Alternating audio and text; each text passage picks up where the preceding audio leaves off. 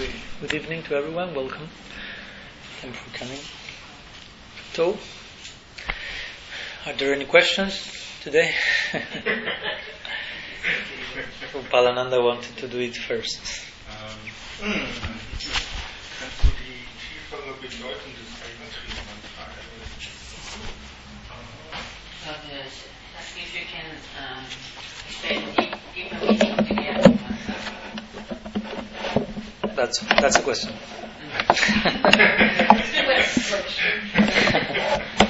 Okay, that's an invitation.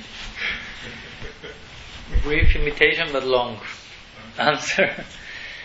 So I will have to be brief because actually I remember some years ago we made some seminars in Argentina, but it was like 4 meetings of 2 hours each because so much is there to extract from this idea, no? So, Gayatri Mantra. Well, first of all, when we say Gayatri Mantra, that's generally some like abstract expression. Because when we receive what we call Gayatri Mantra, or sometimes the devotee calls second initiation, strictly it's called Diksha. And in Diksha we receive not only one mantra, but many lines. And not all of those lines are Gayatri. Because for a mantra to be Gayatri, it has to possess certain structure. Certain words are there. Vidmahe, Dhimahi, Prachodayat. So, there are many lines like this. We have Brahma Gayatri, Guru Gayatri, Gaur Gayatri, Kam Gayatri. But in between we have another lines which are not called Gayatri, but are called mantras. So we have Guru Mantra, Gaur Mantra, and Gopal Mantra. So I make this clear because sometimes we say Gayatri, but actually Gayatri refers to a specific type of mantra, Vedic mantra. So sometimes we may call all these lines Diksha mantras. Different mantras we receive at the moment of Diksha. Generally speaking, outside the circle of Vaishnavas, the word Gayatri generally is referred to what we call Brahma Gayatri. Om Bhur Bhuvah Swat Tat Savitur and so on. This is famous everywhere. You put Gayatri in YouTube and it will appear this particular mantra.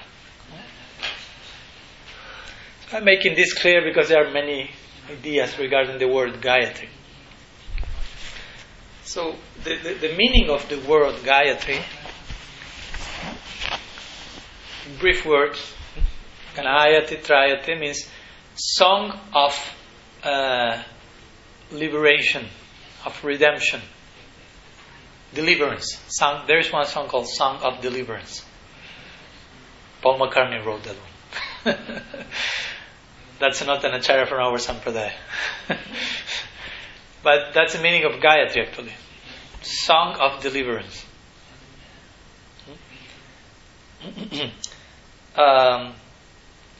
So, again, if I have to say some words about Gayatri, there are many, as you say, and each one has a different meaning, connotation. The Brahma Gayatri, that sometimes is given in the Gaudiya Sampradaya, sometimes it's not. Basically, Prabhupada Bhaktisiddhanta was the one who instituted the giving of Brahma Gayatri. But generally before that, Gaudiya Vaishnavas were not given that mantra. Because that mantra has a more general connotation, general meaning, and it's much related to to the idea of being a Brahmana in society. So more attached to the Varnashram consideration. So since Prabhupada Bhaktisiddhanta wanted to establish the devotees as a part of this Varnashram society, because at that time there were so many considerations. I'm a Brahmana, you're a Kshatriya, which is your duty in society? And many people were saying, I was born in a Brahminical family, I'm a Brahmana. But actually you are a Brahmana because you have the attributes of a Brahmana. If the qualities of a Brahmana are not there, you are something else. So Prabhupada Bhaktisiddhanta wanted to institute this idea. You are born, you are Brahmana or Kshatriya or whatever by qualities, not by birth. And the Vaishnavas are the highest Brahmanas. Vaishnavism is above Brahmanism. Because Varnashram Dharma has to do with this world. How to be a good citizen on earth. Or Vaishnavism is much above that. So he gave this Brahma Gayatri, like trying to say, Vaishnavas are also Brahmanas. And he gave to his devotees, his disciples, this, what we call Upavita, Brahminical thread.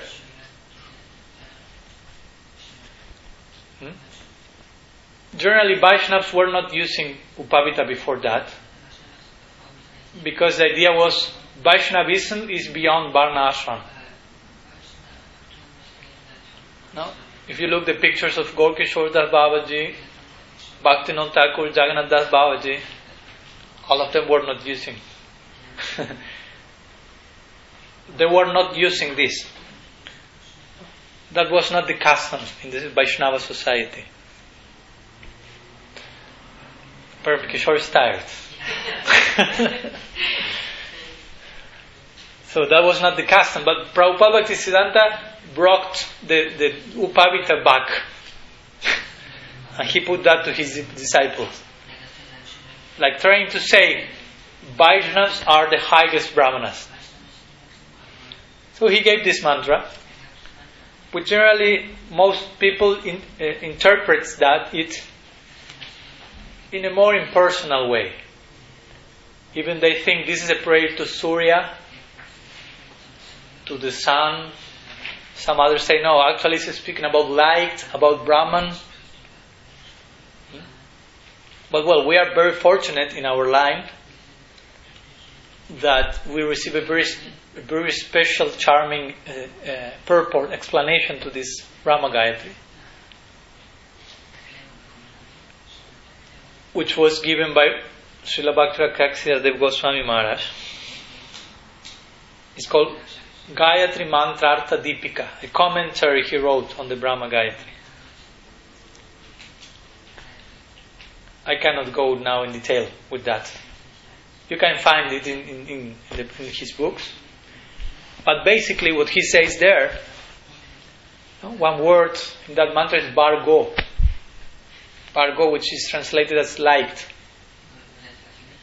So he starts to explain and develop the idea that actually that light is not the light of the sun, not Surya. It's not the spiritual effulgence that comes from Bhagavan. So not Brahman. But that light speaks about Swarup Shakti, the internal energy of Krishna, who is personified in the form of Srimati Radharani. So he starts to explain how all that mantra is glorifying the position of Sri Radha. So he says from the very beginning of all these different lines, our highest goal is being presented. the ultimate reach of Mahaprabhu's gift is given.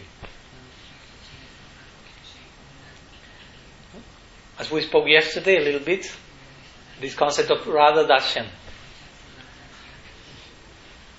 But I cannot go now in detail that direction. That's other topic. So after this first line, well, you have the other different lines. Guru Mantra and Guru Gayatri. No? So first you have the general goal of our tradition.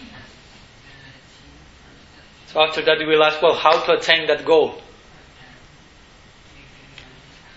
So first you have to go to the agency of Sri Guru. So there you have different, these two lines are, first you surrender to Sri Guru in Guru Mantra. And the second one, you are invited to know Sri Gurudev. Bitmahe means try to understand who is Sri Gurudev. Dimahi means try to meditate in his inner bliss regarding Krishna. And Tanno Guru Prachodaya.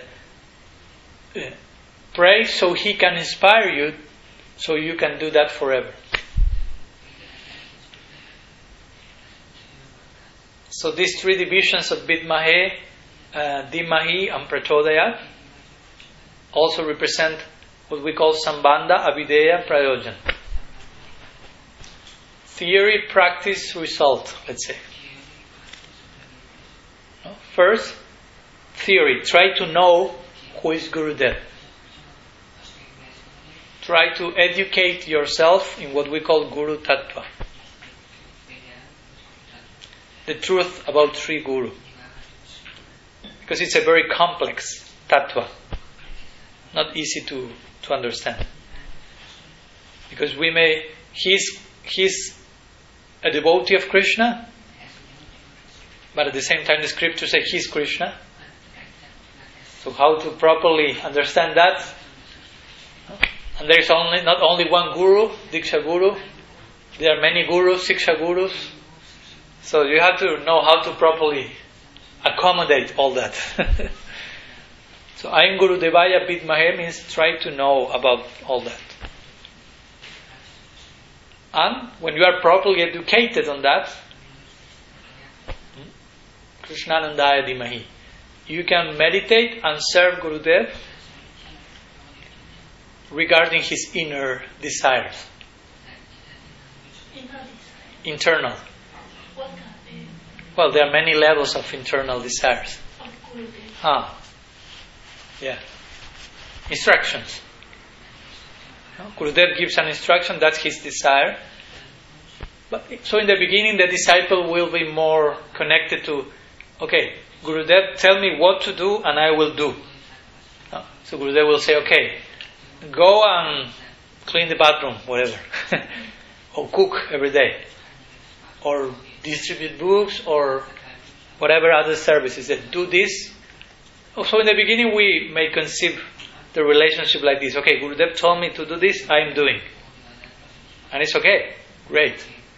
But after some time, the relationship between the two should develop.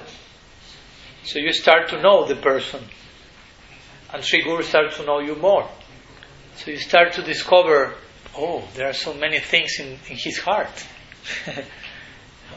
So many realizations, insights, so many feelings, so many inner desires he has. So you start to identify with that. How can I please that? Not only to follow what he told me to do, but to follow the feeling that is in his heart. Of course, this is a gradual process. This won't come from morning to night. It may take years, lifetimes. No problem. So, and eventually, prachodayat means, let Gurudev inspire me so I may eternally remain in that position of an eternal servant of him. because the link with the Guru is eternal. So, for example, it is explained that if you in this lifetime obtain Prema Bhakti, hopefully, or whatever, it has to come, no problem, no rushing. You will go, as we spoke the other day, the soul will enter Golok Vrindavan in one direction, but it will also enter Nitya Navadvip, the eternal abode of Mahaprabhu in the spiritual world. And there one will be serving Mahaprabhu and his associates under the guidance of Sri Guru. Sri Guru will have one ashram there, and you will be living in that ashram and serving him and Mahaprabhu. All this has been described by some acharyas. So my point is, our connection with Sri Guru is eternal. So again, I can explain much more, but many other lines of the Diksha mantras remaining there. So Guru Mantra and Guru Gayatri are there. So we pray for the proper Sambandha, Videya and Prayojan in relation to Sri Guru. Sri Guru also, one manifestation of Sri Guru is Nityananda Prabhu. So before approaching Sri Chaitanya, before approaching Mahaprabhu, we should go through the agency of Nityananda, Sri Guru. It is said that once Raghunath Das Goswami, he wanted to join Mahaprabhu. He was very insisting about that. But he was coming from a very wealthy family, and their parents didn't want him to join Mahaprabhu. They were devotees, but Raghunath Das was so crazy about joining Mahaprabhu. So the parents said, please son, do not be so crazy.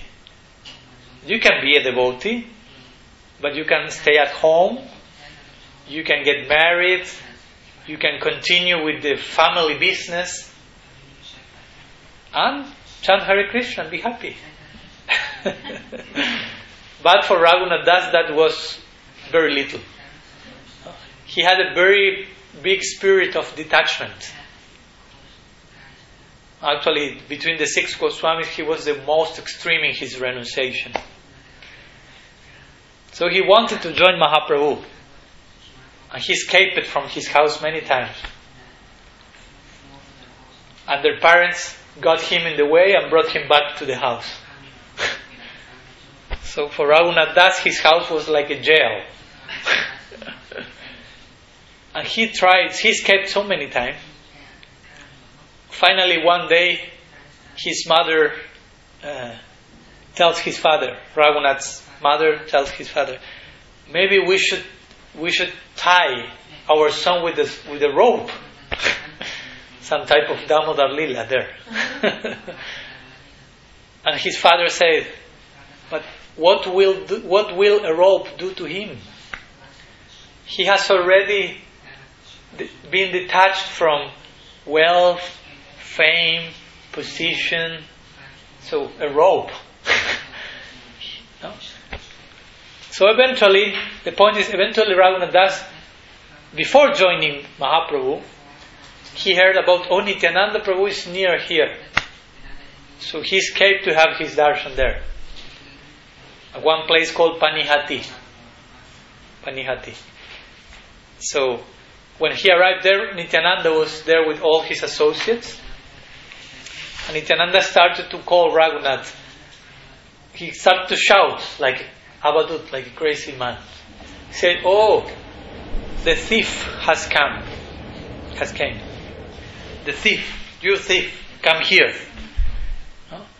So you are a thief, so I will chastise you, said Nityananda to Raghunath Das. Very fortunate to receive chastisement of Nityananda Prabhu. So why he was calling Raghunath Das a thief?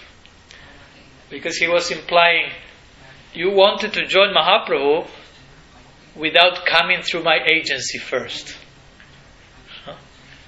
And Nityananda said, I represent Guru. I am Akanda Guru Tattva, the source of the principle of Sri Guru. So how can you think even about joining Mahaprabhu without going through the agency of Sri Guru? So you acted like some sort of thief. So now there is some chastisement for you. So now I order you to organize a big feast here. Very interesting chastisement. And you have to prepare this plain rice, you call like chida dahi in Bengali, with yogurt and like this. Well, there's a big whole pastime that I won't enter into detail, that's too much. We celebrated that in Bulgaria 1 month ago, 3 weeks ago, no? It was just the day, Chida Dahi Mahotsav. But the point is, Nityananda also represents the Guru. So if you want to go to Gaur, first you have to go through Nitai. So after reciting this Guru Mantra, Guru Gayatri, connected also to Nityananda, we arrive to Gaur Mantra and Gaur Gayatri. So first Gaur Mantra, we offer our pranam, Namaha, and Klingoraya Namaha. So Namaha is a very important word. I will explain briefly. Because we repeat Namaha, you go to India or to any Indian shop, Namaste. But what's the meaning? No? Namaskar, all the same root. So Na-ma. Na means no, not. And Ma means me. So it means Na-ma means not me, you. When you are greeting someone, I mean, you will say that to someone. So if you see someone say Namaha or Namaste, Te means to you. So Namaste, not me, you. So basically means I am not the center. I am not coming here to respect myself, but to you. And when we apply that idea to Guru, Gauranga, it's not just a greeting. It's I fully surrender unto you. My life does not belong to me anymore. You are the owners of my life. No? I am your property. So you can do with me as you consider. All that is implying this idea of Namaha. Surrender, basically. Saranagati. That's a very important word, Saranagati. That's the very first thing before approaching a great personality. Or actually, that's the approaching. In the Bhagavad Gita, Krishna says in chapter 4, famous verse, Tadvidi pranipatena pariprasnena sivaya padekyanti te jnanam jnaninas tattvadarshina. He speaks about the importance of the Guru there. So he mentions 3 stages in the relationship with Guru. Pranipad pariprashnan seva, which means surrender, humility or humble inquiry, questions, we spoke about the other day, and sevaya, service. Interestingly, the word service comes at the end. Sometimes we think I will do service from the very beginning, but for it to be real seva, some other things have to be there. Surrender, humility. Because if there is no surrender or humility, which service are you offering? If you are serving with arrogance, that's not seva. No? If we are serving without saranagati, there is no real service. Some external service may be there, but internally there is some other motivation maybe there. So the first word, pranipad, means surrender to Sri Guru. Very long topic to speak about surrender.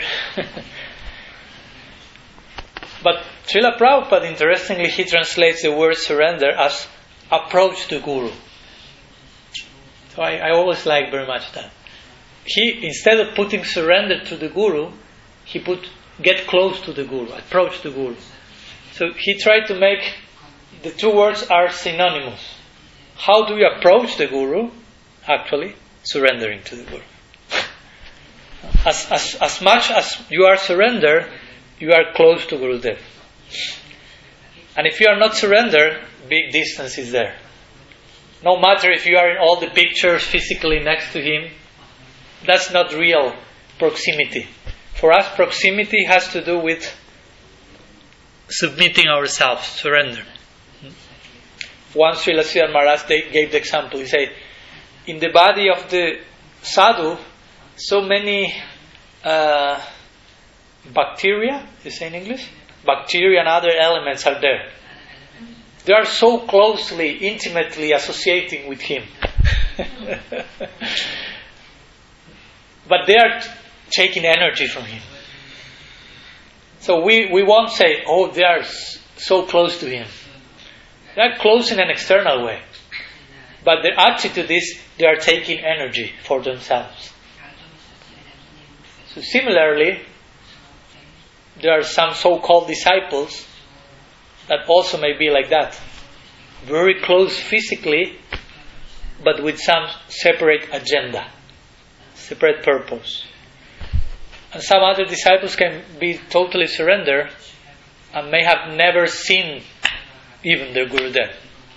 We have here one example above my head here.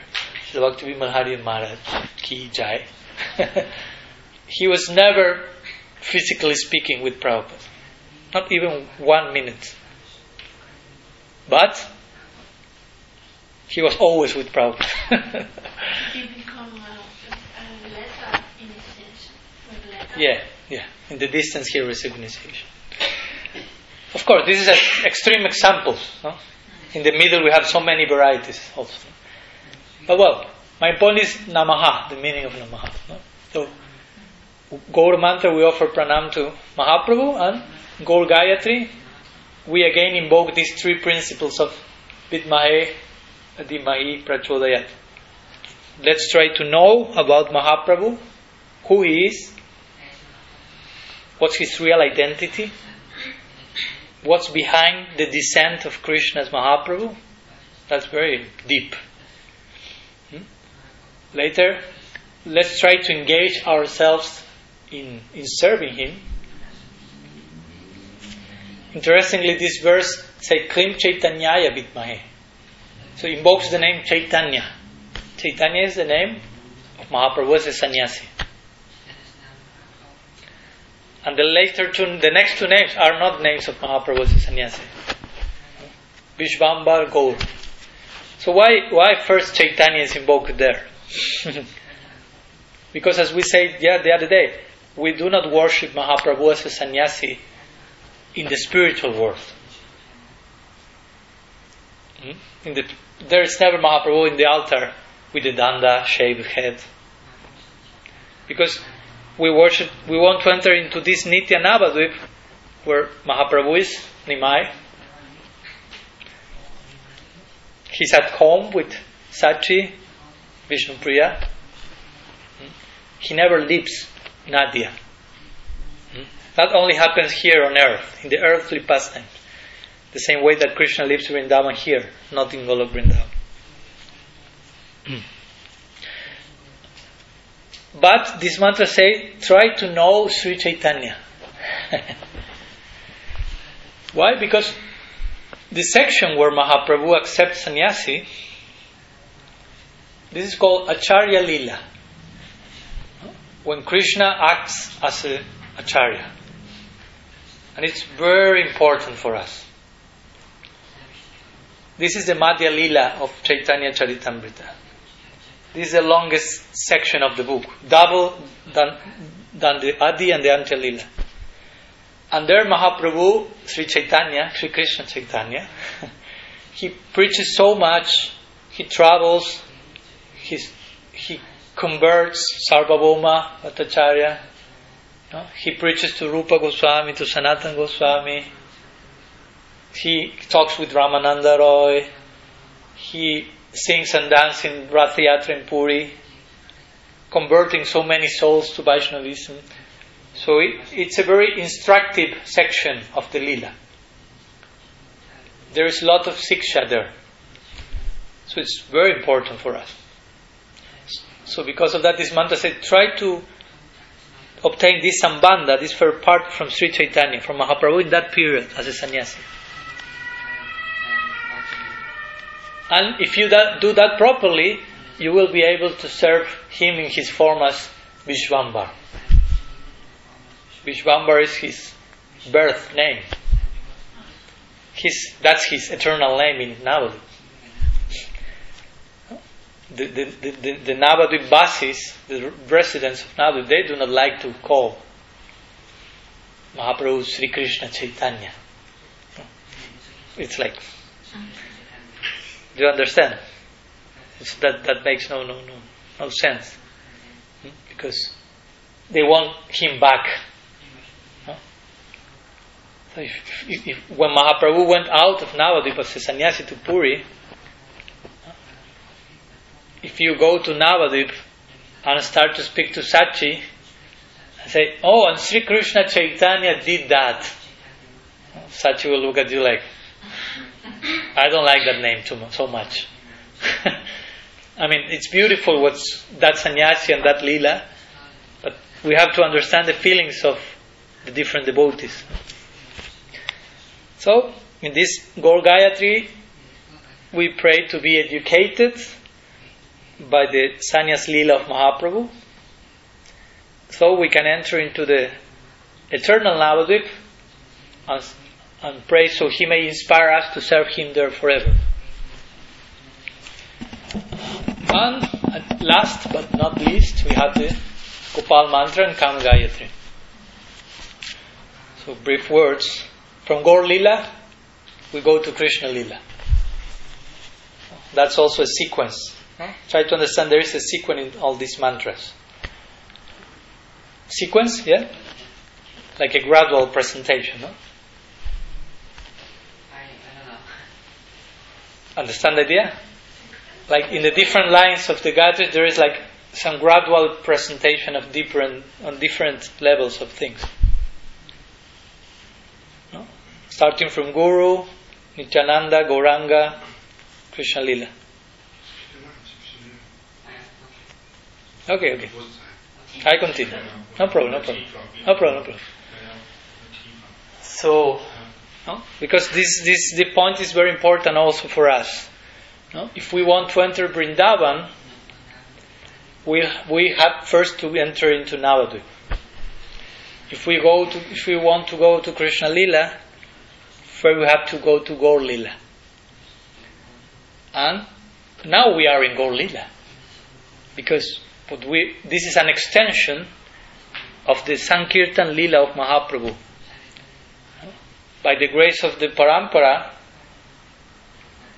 the Sankirtan Lila and the Gaur Lila is still coming to us.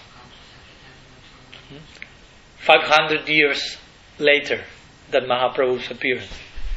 So we shouldn't lament saying, "Oh, Mahaprabhu appeared 500 years ago.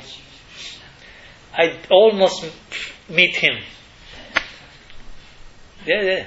You have the chance now to meet him. Sankirtan Lila is going on. So, this is what it says. Yata yata gora padara bindam bindeta bhaktim krita punya rasi tatot sarpati hridya kashma radhapadam boja sambudam rasi. Means, as much as you go deep into Gaur Lila, as much as you start to serve with all your heart the lotus feet of Mahaprabhu, you will find yourself immersed in the ocean of the service to Sri Radha. So one current takes you to the other, if you will. So again, all these points require long developing. Each one of the points I'm mentioning for each line. And because of this, I made like 4 classes some years ago about this Gayatri stuff. But I'm being just briefly, so we can answer some other question. So, Gopal Mantra means we have, by the grace of Gaur Lila, we have entered Vrindavan. And there we have 3 names of Krishna in this Gopal Mantra. that also represents three types of connection with Him. Mainly connected to what we call Dasya, Sakya and Madhurya. Krishna, Govinda, and Gopi Jana Vallabha. So, some ascending conception is there. So according to one's own inclination, eventually, when that's there, one will feel some particular attraction to one certain name. Please, can you say again? Yeah, according to one's own future affinity, when one advances in the practice, Affinity is inclination, taste. den Geschmack oder die Präferenzen, Vorlieben. So as much as one advances in the practice, one will feel some specific inclination, taste for one type of relationship with Krishna. This should not be imitated, but it will come gradually with the cleaning of the heart, with very serious practice, and with good association. So, when that stage comes, the devotee will feel attracted to certain names of Krishna, which are related to the relation he wants to have or she wants to have with him. For example, for the devotees in Vatsalya Rasa, they will have some names for Krishna as a baby, as a child. They won't call him, the Radhanath, the Lord of Sri Radha. Yashoda Nandan, Nanda Nandan, like baby, Gopal. His friends will call him with other names. And Krishna's lovers will call him with other names. That's the same what happens in this world. Maybe your friends have some special nickname for you. Your mother also. And your lover also some secret name there. So, there are different names of God. And as we said yesterday, each name speaks of different qualities in God. So when the devotees feel attracted to certain particular qualities of Krishna, they will invoke these names. So this Gopal mantra has to do a little bit with this idea. And the last one, Kam Gayatri, that's really very confidential mantra. So actually, what Srila Sridhar Maharaj explained in the Brahma Gayatri, as I told you, this is fully expressed in this Kam Gayatri. So this mantra is mainly connected to Madhurya Rasa, calling Krishna as Cupid, the one who has arrows of flowers. This is a symbolic way of speaking about loving exchange. And the devotee there is praying to properly know how Krishna is Cupid. That's very important. Because you can make a mistake and take all of the romantic leelas of Krishna as something mundane.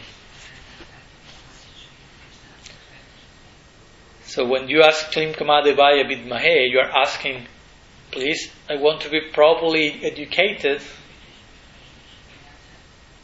as to how Krishna is Cupid, in which sense he is the Cupid. Not the mundane Cupid, the transcendental one. And like this, the other ideas. So I may serve him in his loving affairs, and that may continue forever. Again, this is a very high aspirations. And we sometimes may be singing, reciting that, and maybe we don't feel yet too much attracted. It can happen, no problem.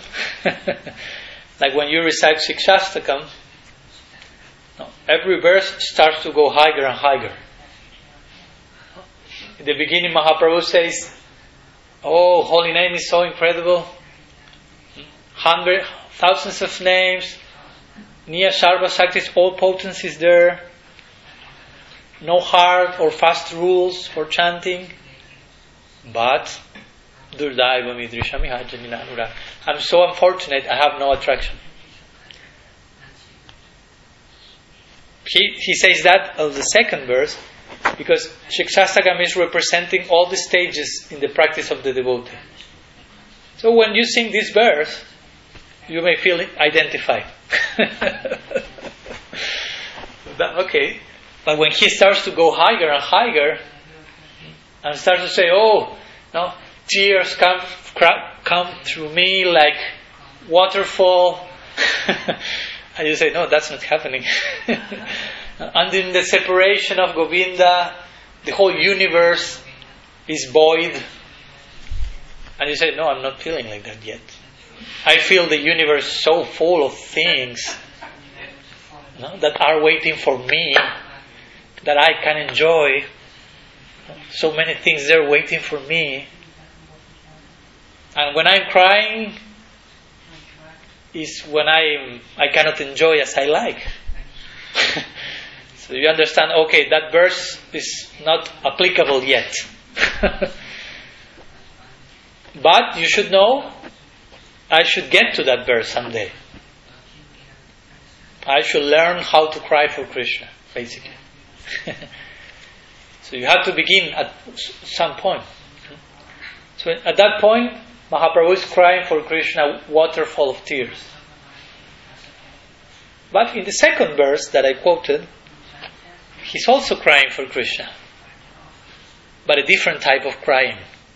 He's saying, "I'm so unfortunate I don't have taste for the holy name."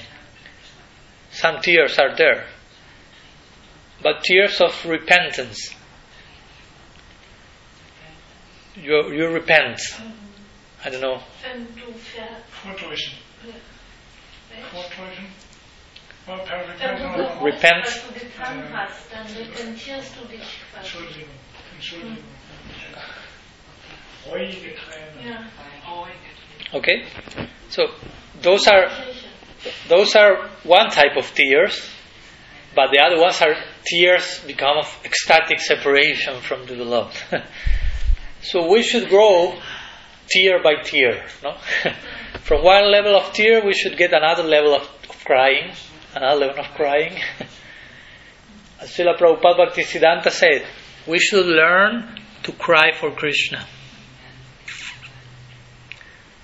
Srila Prabhupada himself, he said, this chanting is like the crying of the child who lost his father from his sight. He said that, the famous definition he gives of the Mahamantra, crying. Once also Gaur Govinda Maharaj, he opened one temple in Orissa, and he said, "Here I'm opening a crying school." So we can learn how to properly cry for Krishna. Of course, this doesn't mean we are masochists. You have to understand what do we mean by crying. So ours is the yoga of crying. We have to start crying somewhere. No? Once someone asked Prabhupada Bhaktisiddhanta, he said, we should cry for Krishna.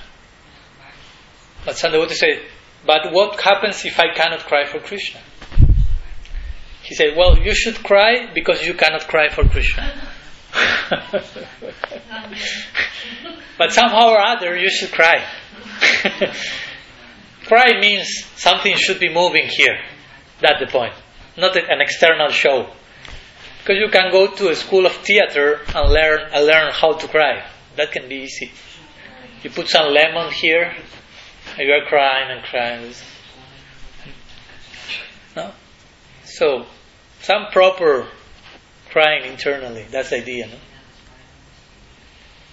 So well, that's the idea, no? When we recite these prayers, Gayatri, Mahamantra, all these songs, all of them are there to move something inside of us. So, and we may feel, no? Two things we can feel, and that's very important and nice. Today we were speaking about that in one class I was giving. We may say, on one side we will feel, as Mahaprabhu said, I'm so unfortunate, I'm so weak, I'm so vulnerable.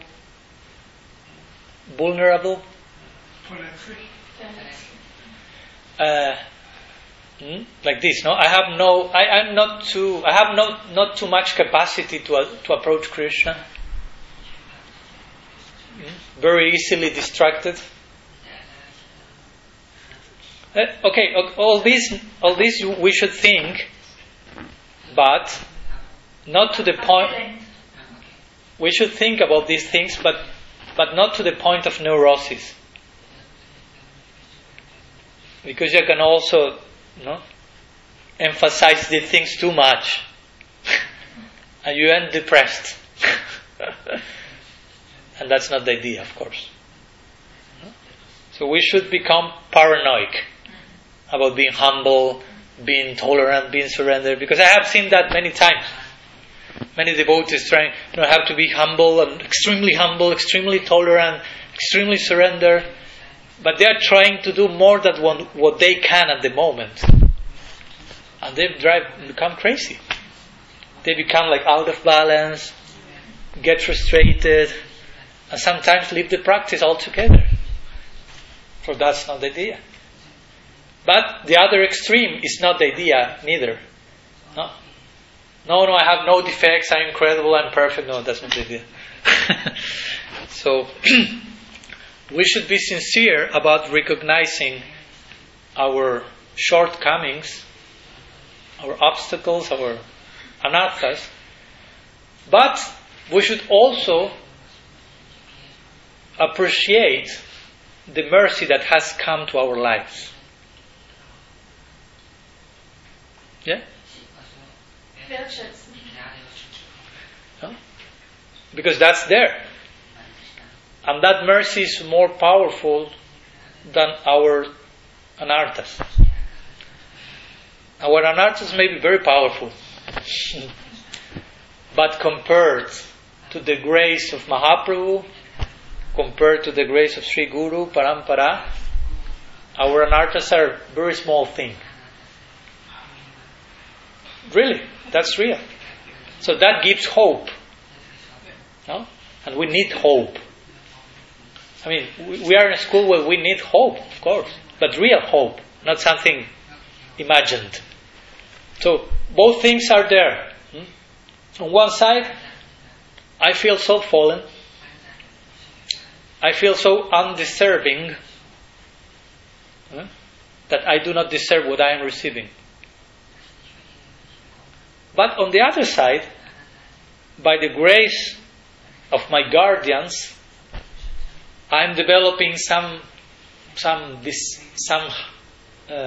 hope and some desire and some inspiration. I don't deserve that inspiration, but it's coming to me by the grace of them. So I cannot reject that, and I need that. As Guru Maharaj says always, help me. Help me when I deserve it the less, and because that's when I need it the most. So that's the concept of costless mercy. You don't deserve it, but you need it. So in these ways we will be like, this is a very paradoxical situation internally. On one side, I feel so low, but at the same time, something so high came to my life. and I want it, although I do not deserve it. But that grace is so much powerful than my lowness, that at the end the balance will be, oh, that mercy is giving me so much hope. And I will develop full faith that I will achieve Krishna. Not because of my capacity, but because of the greatness of that mercy. That mercy is so big, so powerful, that gradually you will feel more and more confident. Yes, I'm in the path, and I want to remain here. And I know that only if I commit aparad, I have the risk of getting out. But if not, bhakti is so powerful that gradually all my anarchas will disappear. Not because of my great capacity, because I have not, but by Krishna Guru's grace. So gradually we should develop this faith, firm faith, nishta, and more, even more. Huh? Then comes Ruchi. Yeah, then. First, this big faith, big powerful hope. That's humility also. That's a very interesting form of humility. When you express, I'm totally fixed, I have full faith in the path, and I know that Krishna's grace will take me to Him. I'm sure. But you will say all that not from your ego. I will do it. No, the mercy will do it. So first we have to go through this humility and through this appreciation of the mercy that has come. And then we will develop the proper hope and the proper faith.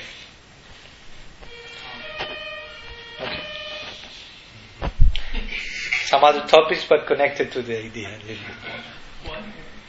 Okay. 15 minutes, sorry, I extended a little bit. One question, one answer. You answered better. Do we have time? Prem for something else? How is the translator there? Yes, okay. Time for something. I would support. Yeah. Gopalananda can give some massage there to Prem. So he.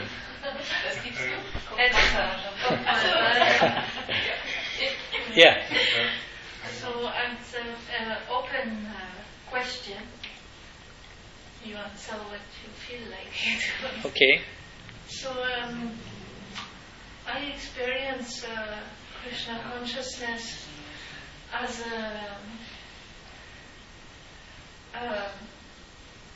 although bhakti is something with devotion, something very feminine in my understanding, I experience on the outside Krishna consciousness as a very masculine movement with a lot of masculine energy.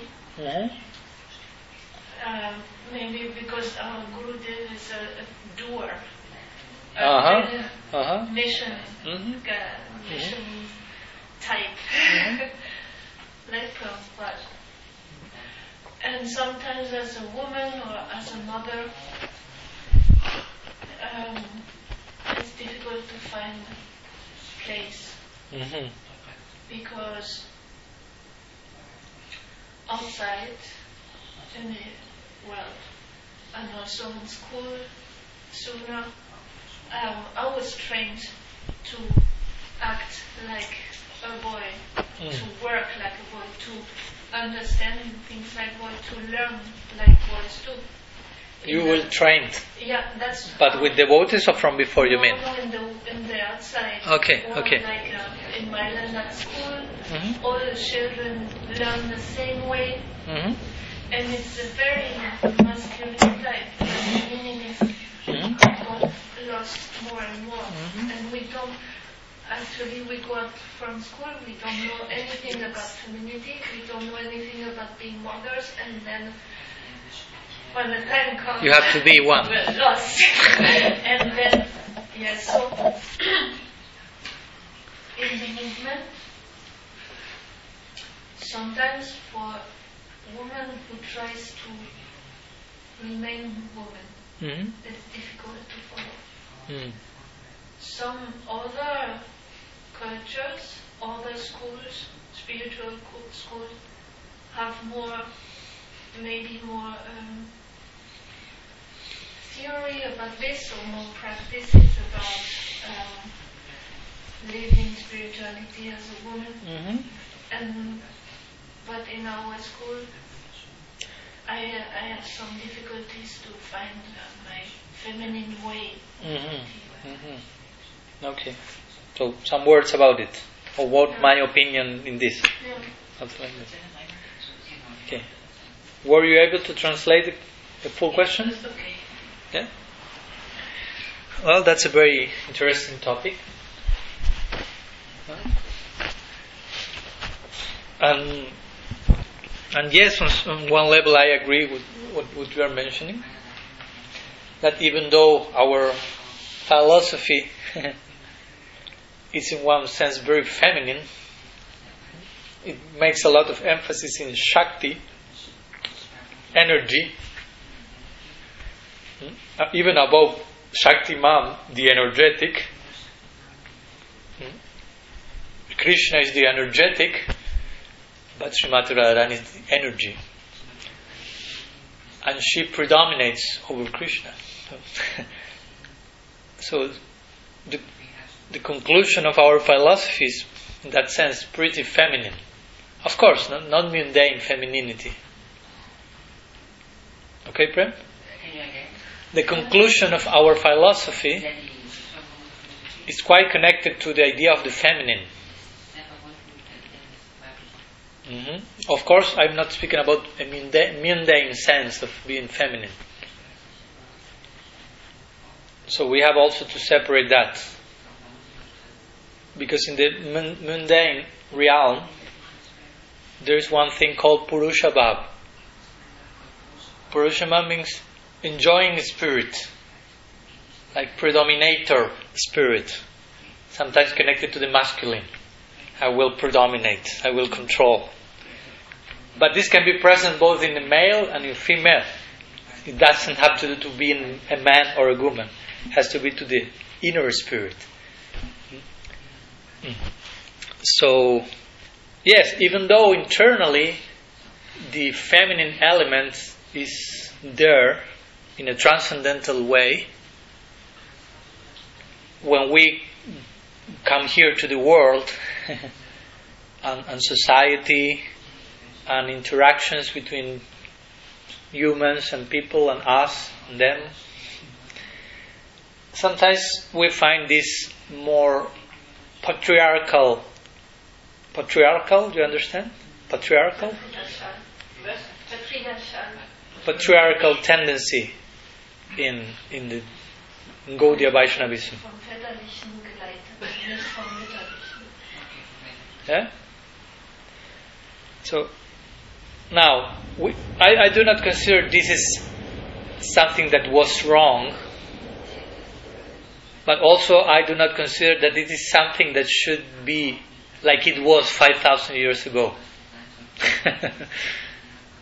Because sometimes we may hear about, how women expressed themselves in society 5,000 years ago, and maybe for a modern woman, let's say, that may seem like horrible. But the point is that it's difficult for us to understand a culture from thousands of years ago. It's almost impossible. So many considerations are there that when you are really able to do that, let's suppose, you will find actually the women were not being mistreated there. They were properly in their position, everything. But times changes. Society changes. Psychology changes. Even our physical constitution changes because of how the food is changing, how the climate, the weather is changing. So many influences are there that affects our identity. And what to say after hundreds and thousands of years? So if now we say man or woman, that's a very different version of man and woman from some time ago. So in that sense, I personally accept that Gaudiya Vaishnavas, for sometimes they have just carried with that old way of seeing woman.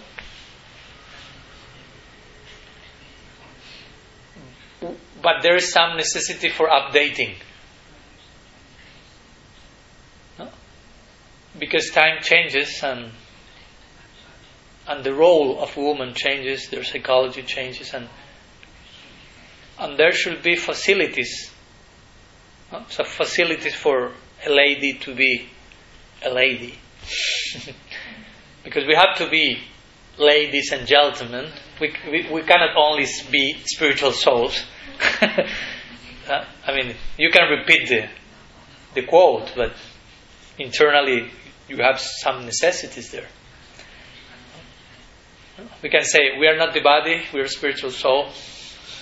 We are not woman, we are not man. So, don't be a Maya, you are a soul. But you can repeat that, but to practice, to really feel that's not so easy. So first we should properly establish ourselves as human beings. Human beings means male, female, or some other varieties also. There will be so many psychological and emotional needs there, even biological needs, sociological needs for a lady, for a mother, for a daughter, for a father, for a gay practitioner. Each one will require some particular environment, approach, and support. So ideally, Krishna consciousness should provide that. I mean, we have all the tools for providing that. So that's up to our leaders and to all of us to implement on that. I'm sure we have not reached perfection in that. But I also know of many sincere devotees who are really trying to give women the place they deserve. But sometimes things change with time, gradually. For example, when Srila Prabhupada came to Western countries, she started to initiate ladies, and he gave them the chance of serving, for example, in the altar, in the kitchen, cooking for the deities.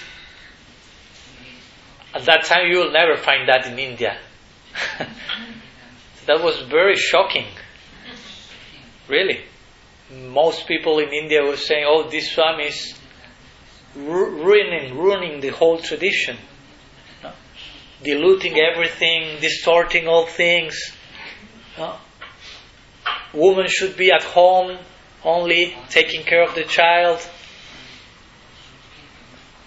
And some other ideas that I accept that for some time wrongly devotees have had about women. Maybe there is no time now to go in detail to each of them. But these ideas, women are more lusty than men, have more lust. Not true. Women are less intelligent than men. Not true. and so many other things that even they are said in some parts, or were being said by some acharyas, but also in a particular context, and in particular, I have gone through all those quotes. I've given some seminars trying to make them clear, and really they are not saying that actually. For example, one example.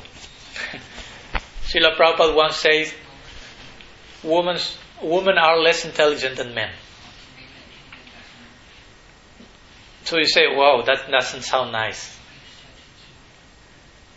But you go to the background of that statement, and he said that because once in India, before going to America, one scientific friend of Prabhupada,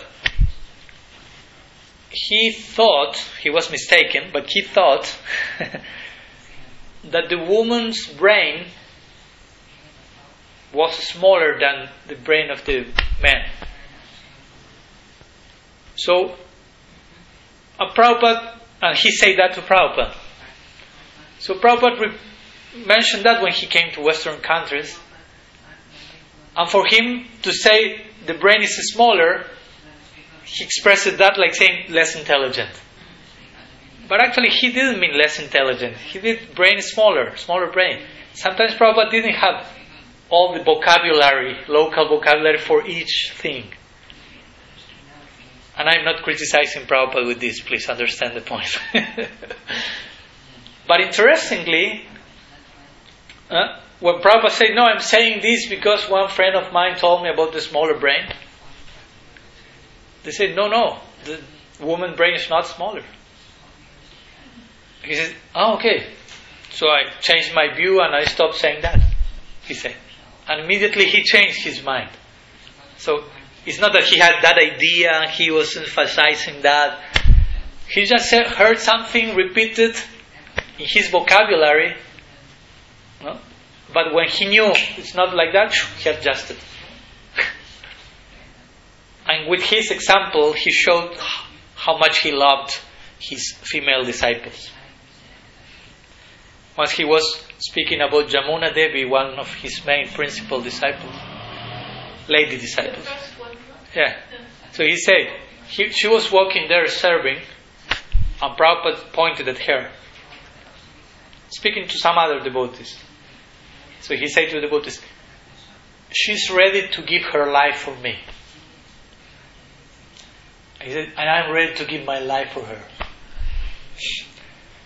And we know there were not only words, so much sacrifice was there. So in the same way we can extend this idea to our Guru Maharaj, giving so much place to ladies in different services. And some other Vaishnavas also, trying to promote the proper expression of one's own nature. Krishna says in the beginning of Bhagavad Gita, nature is very strong. Generally, you cannot go against your nature. Try to establish in your nature, and from there, try to transcend. So, if you are a lady, no problem.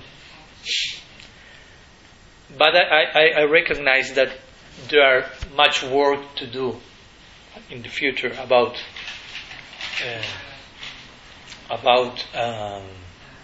facilitating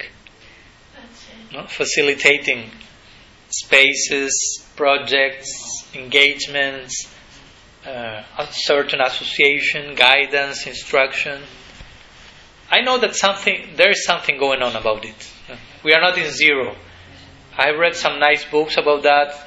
I know some nice female senior devotees who now in ISKCON, for example, is this really like they're asking, please let ladies be gurus also, because in ISKCON still now they have this idea only men, but that's totally contradictory to their philosophy. I mean, a guru is guru because of his spiritual realization, not because of being man or woman. if you are guru, you are already beyond man or woman. No?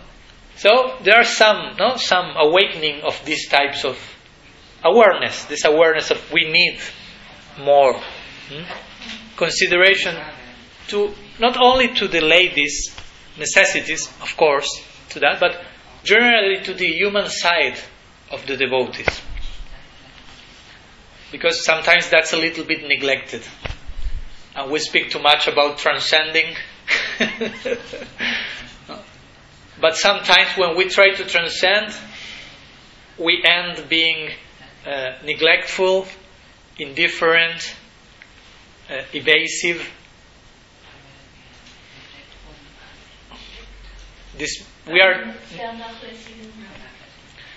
We may have some real necessities as humans, and we are just like, how do you say, repressing. Repress. Thanks so much. That's the word.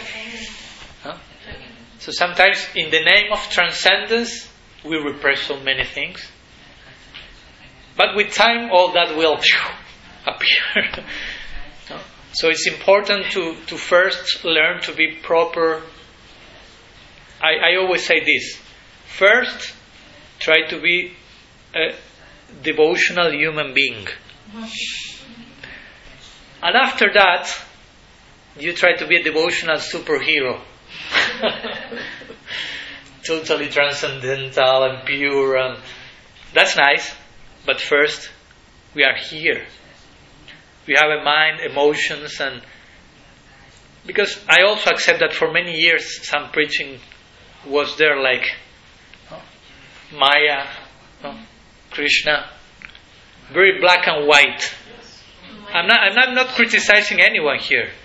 I'm just analyzing how certain practitioners conceive the practice and the preaching.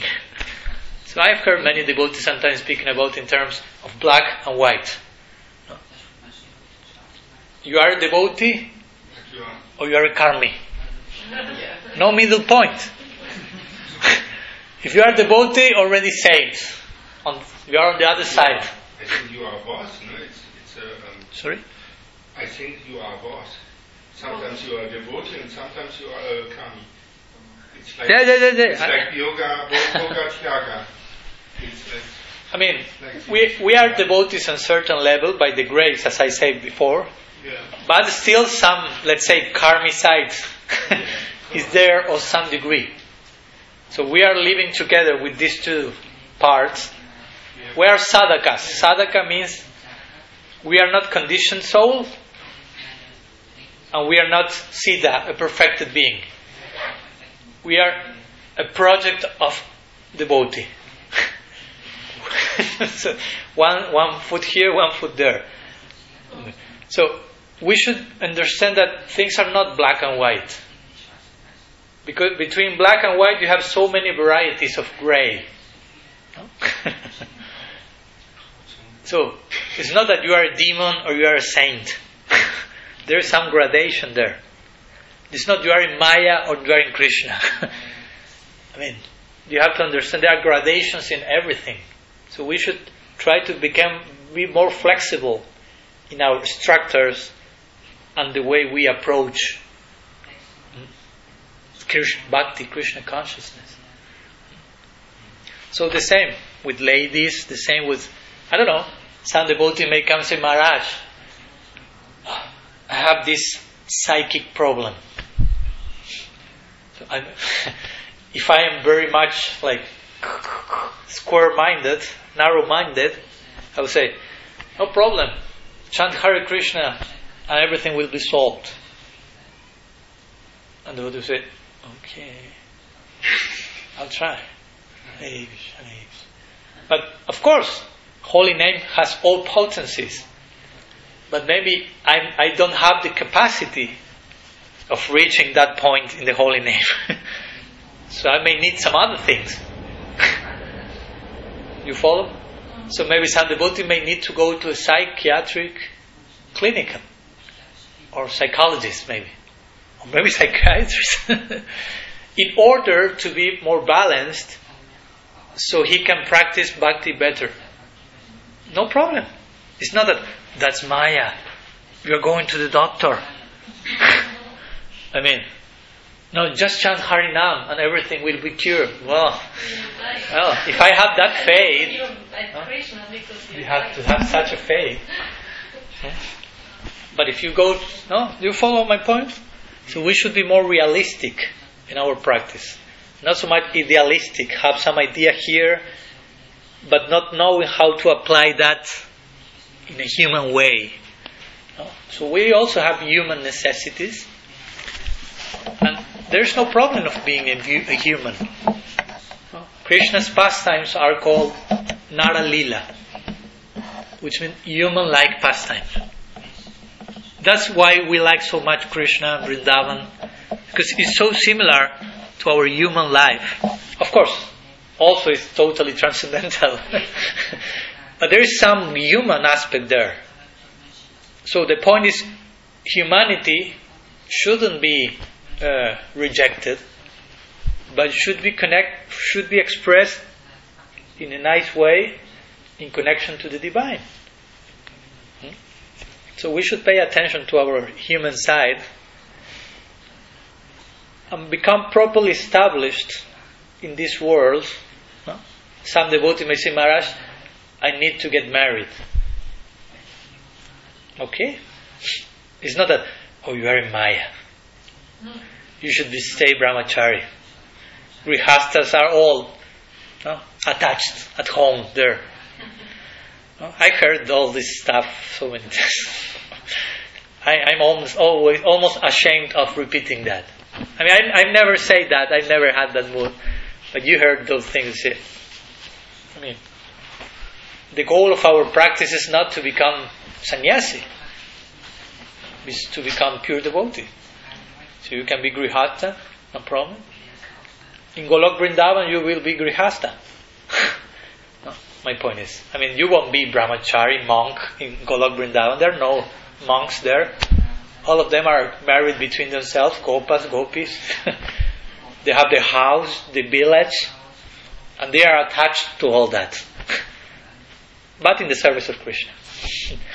So you can have your wife, your children, and be attached to all of that. If you see your wife as a Vaishnavi, you are attached to her as a Vaishnavi, well, that's sadhu sangha. We should attach to the devotees. If your house is a temple, if you think my house is a temple, as Bhaktivinoda Thakur suggested, you can become attached to your house, no problem. Because it's not your house, it's the temple. And if you are attached to your sons, your children, you feel, all of these are Krishna's devotees. And Krishna sent them to me so I may serve them. You can attach to all that also. And you are advancing in bhakti. So that's a dynamic understanding of Grihastha life. And so for me, there's no problem. No, we should. I may call this. We should be developed in a horizontal way. Like in the world, we should be properly balanced, so we can project in vertical development to transcend, to go upstairs. But first, we have to be horizontal development. We should develop ourselves horizontally in this world, properly established. You may need a house, no problem. You may need a car, a job, okay, to be properly balanced. Each one will be different. Do not compare with each other. Someone can sleep each night under one tree. The 6 Goswamis were doing that. Each night under a different tree. So they may not become attached to a particular tree. But we cannot imitate that. So I won't say to you, you are in Maya because you are not sleeping every night under a different tree. That's nonsense. You are just fanatic. So try to be sincere. Try to be sincere with who you are now. What do you need now? But in a sincere way. Not trying to find some excuse to enjoy more than what you need. But everyone needs some degree of this, of some type of enjoyment. So we should properly have the proper doses of that in the context of trying to serve Krishna. So I will try to be balanced so I can serve Krishna better. One more example. Sex life. You know this phrase, no illicit sex. No? You have heard that one, no? Yeah. So in the moment of initiation, every devotee generally repeats this, no illicit sex. Eventually, most of them get married. And I won't ask everyone in detail, that's not my job. But I know that generally, practically no one is only having sex for procreation.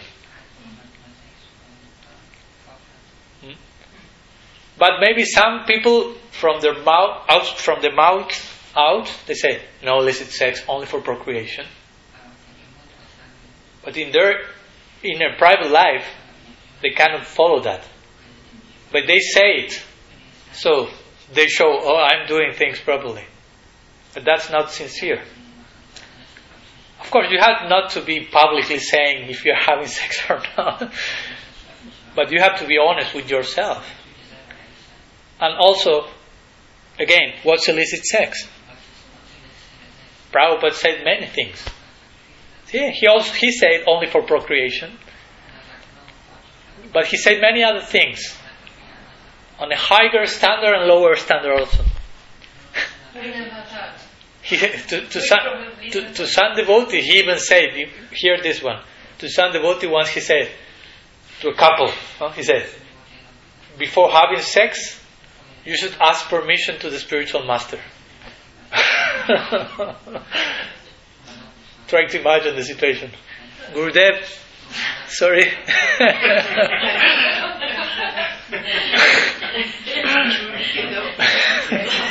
In some culture, like in India, they would even ask the astrologer.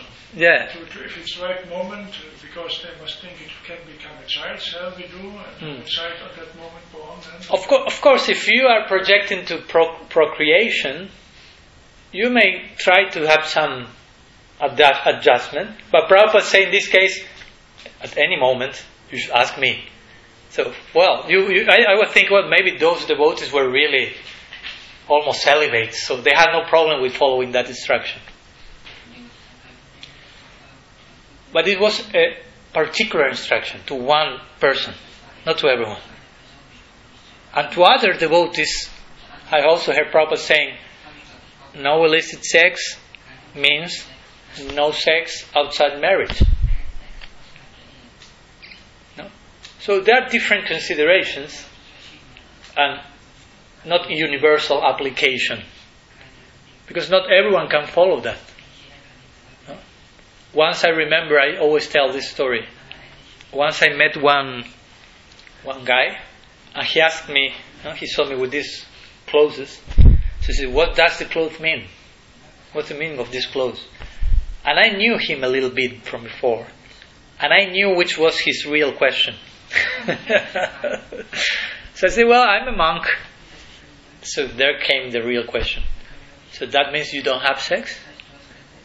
You cannot have sex? I said, it's not that I cannot. I chose not to do it. But naturally, voluntarily, no pressure there from someone. That's the ideal. If you want to be a monk, okay. But you have to have some nature for that. If not, you will go mad. And the same for Grihastha. If you have a monastic nature, do not try to get married. It won't be good. Not because of married life, but because of each nature. So I say to this friend, to this guy, yes, it means I'm practicing celibacy. So his eyes open like Jagannath.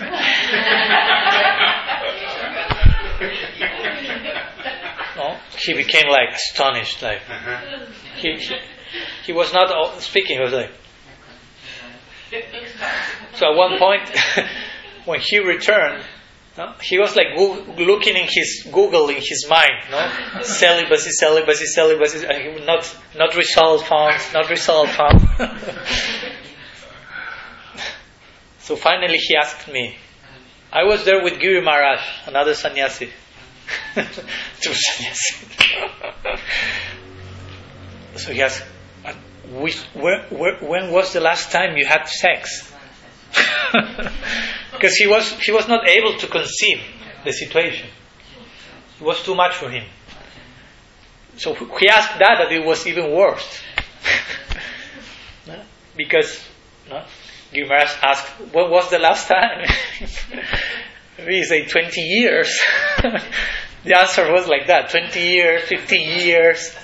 So he was like, his eye grow bigger. So he was like lost. He was in some other part. So we were in anxiety because we realized he's suffering. And after some minutes he came back and he said to us, actually in my case, I cannot pass one single day without sex. If I cannot have sex with my girlfriend, I have to go and pay some prostitute. But he was really like realizing, I'm an addict. I have an addiction here. I thought it was normal. But with the contrast with the sannyasi, it was like too much for him. But my point is, in the case of such person, I will never say to him, become a brahmachari. He will I will say to him, try to have sex once every 2 days. Because for him that will be so much big challenge. Do you understand? For him, that will be too much that. So every case is separate. This is a different universe. So we should be able to approach every case in an individual way. We are individuals. Our process is individual. If we do not take into consideration this individuality, this is a form of impersonalism. We are so much against impersonalism. But if we do not approach the personal necessities of each particular case, that's a form of Mayavad also. So we should really understand what does it mean to be a personalist. So many things implied there. So our human individuality is also available. So we should take care of that. That's part of our service. That's part of our service. That's not against our service.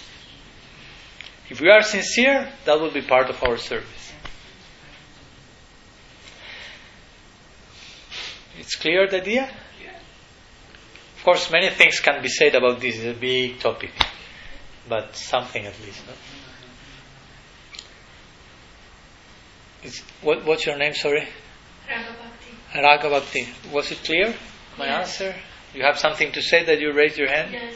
I don't want to stop. If you have some advices about literature. 2 years ago I wanted to have like a women's circle so that we try to get informations about with Vedic way to but I couldn't really find a lot of things. But thanks to YouTube, I could see some Grihastha seminars. Yeah. But still not so much. Okay.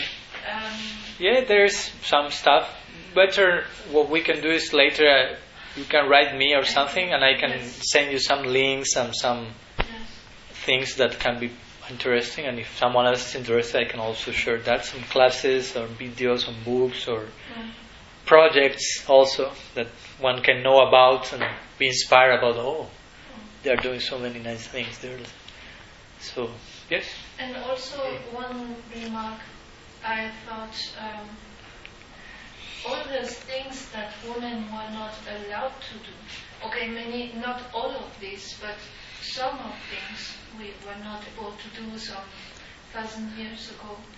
I think there is always a reason behind it, but we don't know it anymore. Actually, the reason is simple. Of course, each different case situation may be different, but in general way, the woman at that time, she was at home with the children. That's glorious. You will translate, Prem? No. Oh, yes. Okay. I will finish quickly, no problem. Just ending. Damals, als die Frauen zu Hause waren, das war glorious. Das war eine verehrte Zustand eigentlich. Das ist nichts Schlechtes. So at that time, the social dynamics were such that generally, for example, we hear women were not allowed to study the Veda. Only men, brahmanas, studied the Veda at that time. But actually, it's not so much like there was some prohibition, you say? Forbidding. It's mainly of the social dynamics of the time. At that time, women were mainly engaged at home, and basically with children, education, that's a big service. Not much time for something else. Once this lady disciple of Prabhupada said to him, Gurudev, I cannot chant my 16 daily rounds. At that time 16 rounds were like, he said, but Prabhupada said, but you have one baby recently, right? Say yes. Say, oh, that's your service now. Well, so we see that he was so flexible when the situation required. This was not like, no. So at that time, and not only at that time, even now in many cases, of course now women dynamics changed a little bit, men also. But at that time, women were mainly at home, protected, but worshipped properly, and quite engaged with the raising of their children. So basically, they had no time to study the Veda. That's why they did not study the Veda. Not because they are less intelligent, they cannot because they are impure or moth-fallen. Someone had made up that in the middle, some immature practitioner. But the meaning is basically common sense. They did not have time, they were quite engaged in that duties, and at that time the social dynamics were like that. No? At that time women were not so much working outside, so again it's a particular social dynamic of thousands of years ago. But it's not that there was some prohibition. I will share you some articles that speak about how women were really highly praised at that time. They were gurus at that time, lady gurus, and many other things. So the point is, the story is not so much as we sometimes have heard about these things. And I'm not saying that our gurus have told us the wrong story, but in the middle, some other immature practitioners took things out of context and misunderstood something. Without bad intention, but maybe immaturely or whatever. So it's always time for updating. It would be good for people to know this. Yeah, of course. In the present modern society, if we do not have a dynamic attitude toward this, the audience will show us as like people from Neanderthal age or something, no? one day, I lived here in the temple also. Gurudev gave a class, and he was here and said, wow, when you live in the temple, you have to give 100%, and when you not give 100%, you have nothing to do in the temple, and he was very powerful. So no, I was thinking, I cannot give 100%, so no, I didn't need. And after the class, I go to Gurudev, so Gurudev, I don't want to give the temple, but I cannot give 100%. What can I do? And he said, oh no. He said, so. This I said to motivate the people, no? Say you give that what you can give, and this is good. This is enough, it can be a misunderstanding. Yeah. People think so, I cannot give this, and no, then I have to move out from the temple, and like this, and so, no. But it's not this, and I think many Prabhupada sometimes say things very hardly.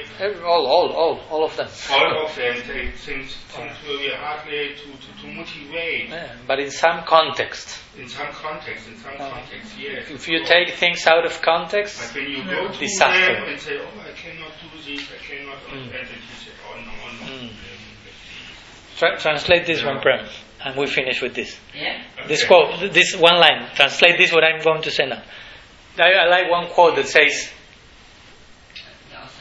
a text without a context becomes a pretext. It's like using the same word 3 times. A text without context becomes a pretext.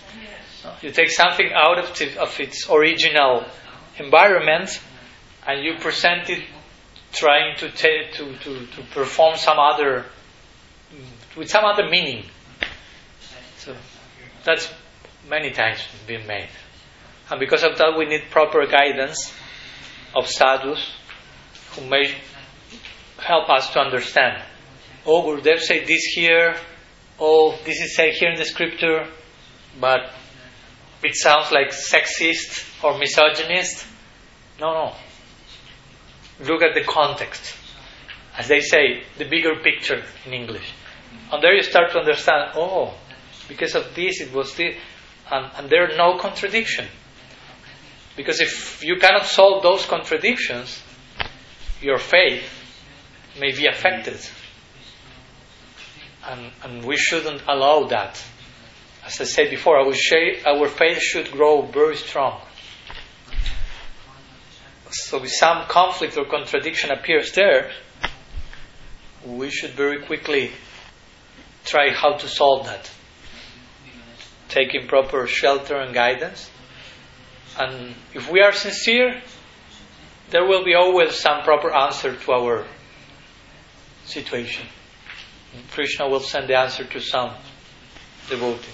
So we shouldn't lose hope never. Okay.